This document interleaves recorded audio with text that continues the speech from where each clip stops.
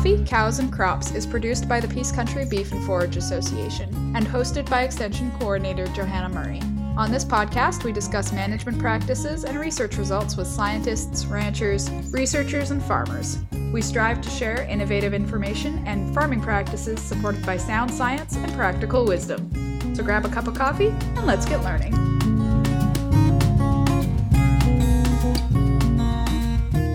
Hi everyone, thanks for tuning in to Coffee, Cows, and Crops. Today I'm chatting with Dr. Obi Daruna from Lakeland College about a couple of research projects that he's been working on at the college.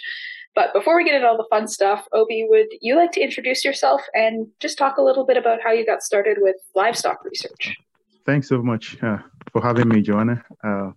My name is Obi Daruna. You can call me Obi, and I have been in livestock research, I would say, for the past 18 to 20 years. I grew up on a poultry farm, and I had my bachelor's at Federal University of Technology, Owerri in Nigeria. And my capstone project actually looked at pre-weaning litter traits in rabbits.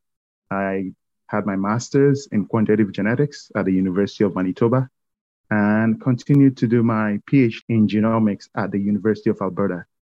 I worked at Agriculture and Agri-Food Canada in Brandon as a research biologist, and then joined Saskatchewan Agriculture as a livestock specialist, stationed first at Weyburn and then moved on to Prince Albert.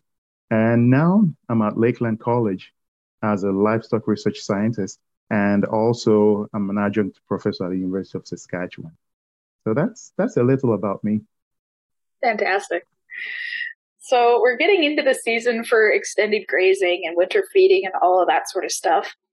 And Lakeland just wrapped up a project on swath grazing. So can you give me a bit of an overview of what you were looking for with that study? So this was the first year of swath grazing project. It's a 3-year project. And we were really keen at strategies that will, help improve the bottom line of producers. And swath grazing was really a strategy that we found would be very important to increasing profitability of producers. And more importantly, during the winter, when crops are not usually available or other sources of feed to producers. So it was important to look at the common strategy of winter swath grazing, traditionally using cereal monoculture, and this new strategy whereby you would have had many producers are now looking at polycrops. Some call them cocktails, some call them cover crops. You could also call them forage blends. So the question there was, how do they really compare in terms of animal performance? And how much gain do animals, especially weaned calves, during the fall, how much can they gain on these polycrops or forage blends compared to traditional cereal monocultures for swath grazing? Right. That makes sense. So there's a lot of variety when you start talking like cocktail crops or polycultures. You can do a lot of different stuff with that space. So how did you select the cocktail that you used in this study? What was in it and that sort of stuff? Yeah, so we looked around and we've found a blend that was commercially available. So producers are already using this. And we thought it would be, the best point to start, because if it's available and producers are using it, and the only missing part of the equation might be, how much performance, how much gain animals are actually getting from them compared to traditional or conventional monoculture, cereal monoculture. So we went with that blend, and knowing that it would add some value to producers that are using it. It will also help, improve the blend if needed, especially if the manufacturers or if the marketers really thought, okay, maybe they should push it up a bit higher in terms of make it more sort of improve it in a way that it will increase body gains, especially average daily gains that will be very attractive to producers, especially during the winter. Right. So, what sort of things are you measuring on the cattle for performance during this trial? You mentioned kind of daily gain, but are there other performance indicators you're using? Yeah, so we measured quite a number of parameters. First of all, we weigh them every 2 weeks, and with that information, we measure the average daily gain. The other part is that we also kept a close eye on them to ensure that they were not, the health aspect of it was important as well, to see if animals were being bloated or if there were some unusual observations we would see on either system. The other part is that we installed boluses, rumen boluses, in 2 representative steers in each paddock. So we had 6 paddocks, and each paddock had about 7 calves, who were grazing an area of about 5 acres. So we installed them. It's a pH and rumen bolus because we wanted to understand the rumen dynamics between the 2 systems to see which ones might have, some more challenges, especially during the winter. Right, that makes sense. And I don't remember if you mentioned this or not, but the thing you're comparing to was it oats that was swathed for grazing? So we had 2 systems. One was the conventional, cereal monoculture, and we went with oats. Some producers would go with barley, but in our area, oats seem more popular. And the concern with some barley varieties having awns that might cause abscesses, led us to go with oats that wouldn't really have much challenges. Mm-hmm. And then the other part, the forage blend that we went with had oats in it. It had turnips. It had forage peas. It had rapeseed in there. So that's interesting. Makes sense. Yeah, and we assigned the steers. We used just weaned steers, about 8 or 9 months old, and they were assigned to any of the paddocks. There were 6 paddocks that received either the oats or the forage blend, and within each paddock was 5 acres in area, and then we grazed from November, 1st of November to the end of January. Wow. And did you have like a setup where you could let them into certain parts at a time, like move a wire? Was that how you set up the grazing for that? Yes. Yeah. So we use electric fencing to restrict their access to the forage. So we restricted them to about 3 to 4 day allotment, so that, for the animals in the oats, they wouldn't bloat. So it was important to restrict their access to new material, and then help also to help them clean up as much as possible. Right, that makes sense. So one thing that people really like about swath grazing is that you can do it with these high protein, high energy crops, these grains like barley and oats. But people really like that about cocktails too. So did you see some different nutrition between the 2 over last year, or were there any significant deficiencies? In terms of deficiencies, from the animal perspective, we didn't see any health concerns, in the steers that were assigned to either system, right? But in terms of the forage quality, we collected samples at the soft dough stage of the oats, which we used to determine the staging. Soft dough stage of the oats, and at the hard dough stage, and we also collected at the regroup.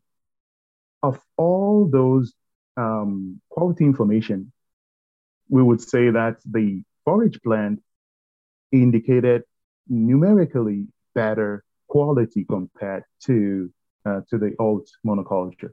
And I would say numerical because, it's just 1 year. And with 1 year, statistically, they wouldn't be different, even though, yeah. But we were seeing, for example, the forage blend had crude protein about 31% higher protein. TDN was about 5% more for the forage blend. Calcium was about 93% more in the forage blend. Phosphorus was another one, about 53% more in the blend. Potassium about 12%, and then magnesium about 38%.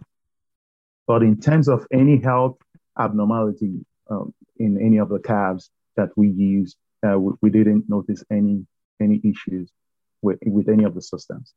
It does make sense. We talk about those broadleaves being able to accumulate calcium and phosphorus and stuff in a bit of a different way than the grains do, so that makes sense. So I know you only have 1 year data so far, but are there any recommendations based off last year's experience that you have for anybody who's starting to swath graze or who is swath grazing and looking to make some changes or any of that sort of stuff? Yeah, you're right. It might be too early to make recommendations. But other than say that we didn't see any difference between the two systems, right? So if you're thinking of less risk, less environmental risk, maybe you might be leaning on the forage blend system, given that we didn't see any difference between the two in terms of dry matter supply from them.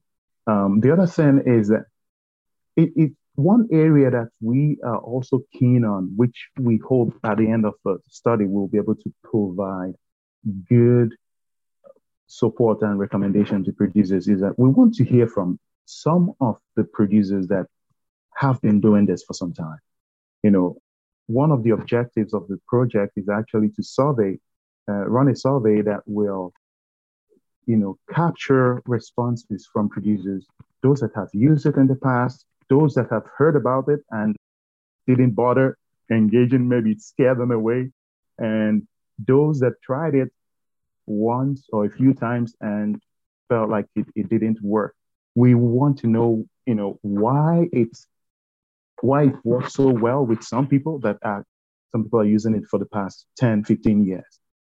So we want to know the motivations, what is it about winter swath grazing, that motivates such people to continue. And then for those that dropped it, or didn't bother going ahead with it, what are the deterrents? What was it you heard about, swath grazing as a whole that made it unfit for your, for your farm or for your production system? So we want to capture that. And this is a survey that we hope to run across the Western provinces. I'm partnering with Kathy Larson at the University of Saskatchewan. And so we'll hope to capture responses from beef producers in Alberta, Saskatchewan, British Columbia, and Manitoba, and be able to provide, good information to producers that could bridge the gap and increase the adoption rates on this system that has such great potential to improve the profitability of beef producers. Yeah, that makes sense. I know up here in the Peace, depending on where you are, but for a lot of people, one issue is the elk on the swaths and stuff. Like, you get wildlife into the swaths and then the cows won't eat it and there's hardly anything left. And Well, that's good. Yeah. So there's some discussion around that up here for sure. Another thing I wanted to talk about very briefly was when we're talking about extended grazing systems, even if you're talking bale grazing or something like that, another issue we can often run into is mineral and vitamin deficiencies, because in these extended systems, it's hard to look. You're not looking at those cows every day necessarily. And even if you are like subclinical mineral deficiencies can have a huge impact on health and performance and reproductive efficiency. So I know you were talking this spring about a project Lakeland worked on with garlic, using garlic to increase mineral intake. So can you talk a little bit about that project? Yeah, so this was a project. We started off looking at its effect on flies, feeding garlic to repel flies in grazing cattle. Because we know that, when they're being disturbed by horn flies or stable flies, most of them will go hide in the bushes and be bunching together. And it's usually associated with what we can call distracted feeding. So they don't really, they might lose a lot of weight and not graze as well, even though you have lots of forage available. So we know that some producers feed garlic because of its perceived repellent effect, and others use that to spice the mineral intake because some of the supplements might not be that palatable. So they need ways to make it more attractive and encourage the animals to consume it. And, infusing garlic into it has been one strategy to do that. And in our research, we saw between 18 and over 50% increase in mineral supplement in confined system. And this was conducted at Lakeland College. Nice. So another thing you mentioned when you're talking about using garlic to increase these supplement intake was that you had some older garlic versus new garlic that you used. So did you see significant differences in the effectiveness? Oh, and what form were you using this garlic in? First of all, we used products that were available. So we used dehydrated garlic powder. And then we had another one that, they call it garlic oil. On the label, it says garlic oil premix. But garlic doesn't quite have oil just because of the steam distillation process that makes it look like, the product is oil from garlic. But in other words, garlic oil per se is more concentrated than normal dehydrated garlic powder. So we used what was available to producers, what they were using, and the levels that they were using. So we had some receiving at 2.5%, and some others receiving at 5%. And then the garlic oil-based premix, we fed at 0.3%, which was the recommended level. In terms of the differences between the old and fresh garlic, I will tell you it was by accident that we got into that because, who checks the manufacturing date on some materials, right? So that was one thing. We thought we were receiving, fresh material. And maybe this takes us back to some of the issues with feeding garlic, whereby it's been a controversial area amongst producers in terms of whether it works or whether it doesn't work. So you have a lot of producers that will swear by it, and maybe an equal number of people that have used it, equal number of producers that have used it that will tell you that that it doesn't work. So one aspect of this project also was to try to understand, why does this same product work so well with some people and doesn't work at all with others? So when we got the first batch in 2019, when we ran it, when we fed the 2.5% garlic powder and 5% garlic powder and the 0.3% garlic oil-based premix, it was night and day compared to the control. So it was like an aha moment. This really works because over 50%, intake for the garlic powder for the animals receiving the garlic infused supplement. But then the next year, when we used another batch, another box that was delivered to us, we didn't receive or we didn't observe the same outcome. They were much lower. They weren't even better than the control. So we went back to, troubleshoot what was going on, and then what we now saw that the manufacturing date was the same as the one we had used the previous year. And that kind of explained why some producers may not really see good outcomes, what they're expecting from feeding these supplements. So what I tell producers now is, if you're buying this, please check the manufacturing date. Because if it's older than 12 months, if it's older than a year, then probably it's not going to give you the results that you expect. Interesting. That's good to know.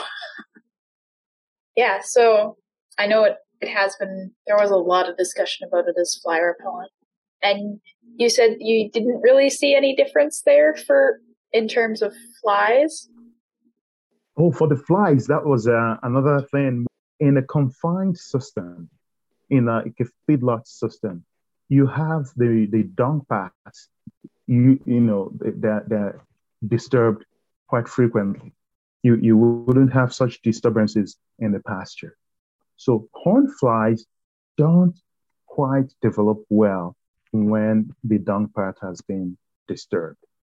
And then the other thing that we observed as well is that, and that we also saw from literature, is that the hatch rate for horn flies is much lower in grain-fed manure, like manure from animals that have been fed grain-based feed.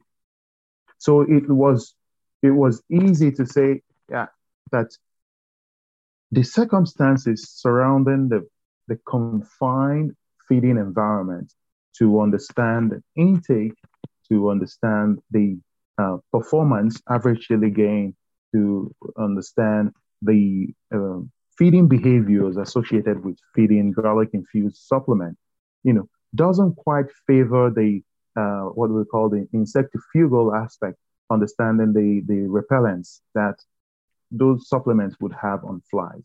So I would say that aspect was inconclusive from the feedlot study, but it was just the right environment for the intake study, which gave us the differences between the control and those that received garlic powder or garlic oil infused supplements.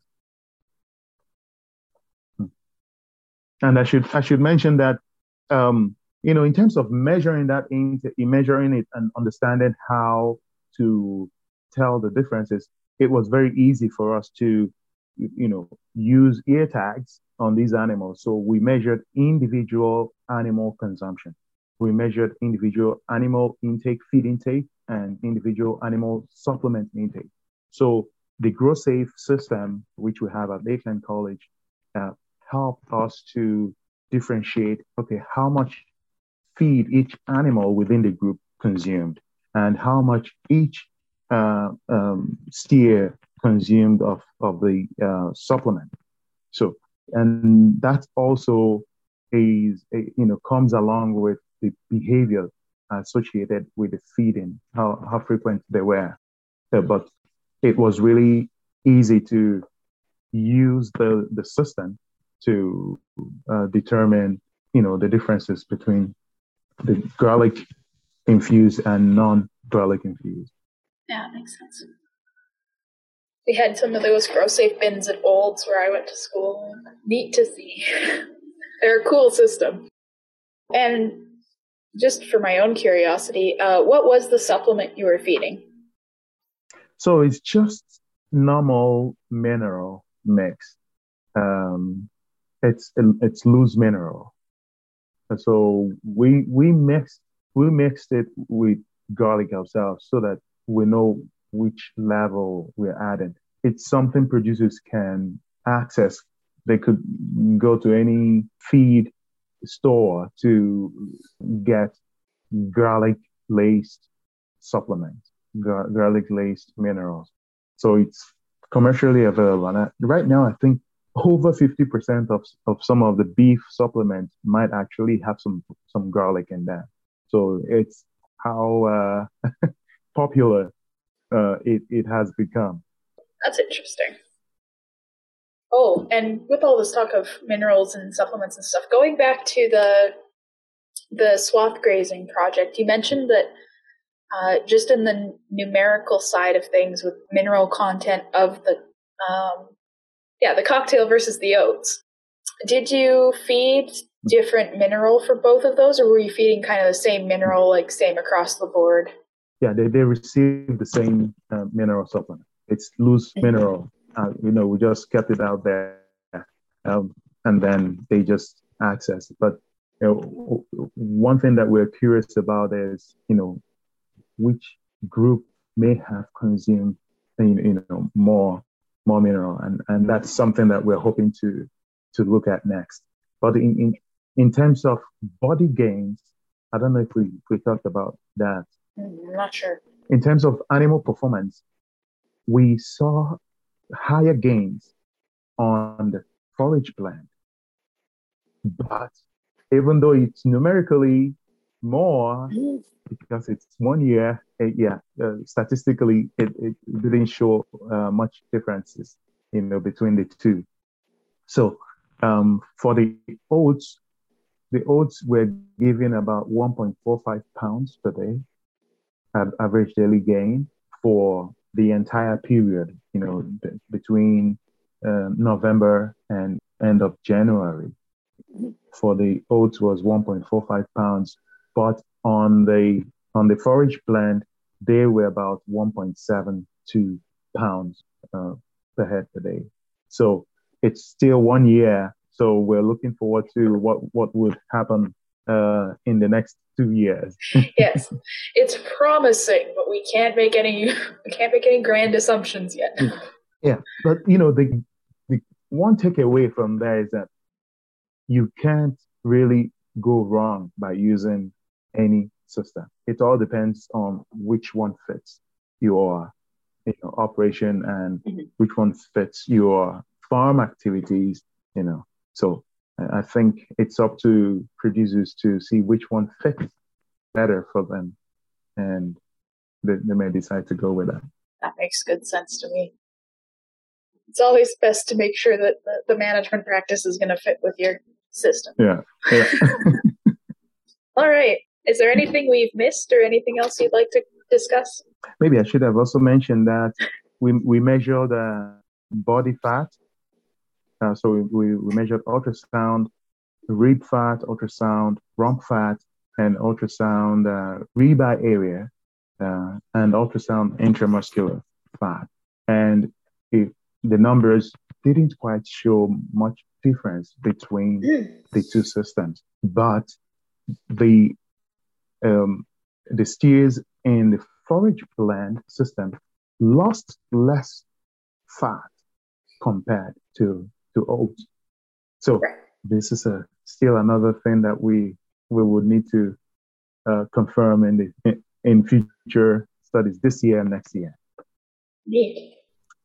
So if people want to learn more about either of these projects or keep up with the swath grazing project or any of that sort of stuff, or any of the other projects you guys are working on at Lakeland, is there a website they can go find that information on, or a newsletter or any of that sort of stuff? Yeah, so it's on the applied research page at Lakeland College, and there you will have access to the summaries of the projects we've been doing, as well as some pictures as well. We also plan to include some videos as well that anyone interested could see what's happening. Right on. Is there any other resources or anything like that you'd like to recommend as far as swath grazing or minerals go? Well, we plan to publish some of the outcomes. This project is it's actually a master's student's thesis, and there will be some publications coming up, and they will all be displayed on the website once they're out. Right on. I'll put the link to to those pages down in the description of the podcast, and people can check them out. And we'll have to do another one of these sometime when you've got some more results. Okay, yeah, that's great. Yeah, we will. Perfect. Thank you so much, Opie. This was good. Thank you. Peace Country Beef and Forage Association is a research and extension group based out of Fairview, Alberta. Our mission is to help producers thrive in an agricultural system that is profitable, regenerative, and attractive to future generations. To learn more about what we do and see the results of our research trials or our archive of newsletters and fact sheets, check out our website at peacecountrybeef.ca. Want to get in touch? Have a burning question or a topic suggestion? Send us a message on Twitter, Instagram, or Facebook. Thanks for listening.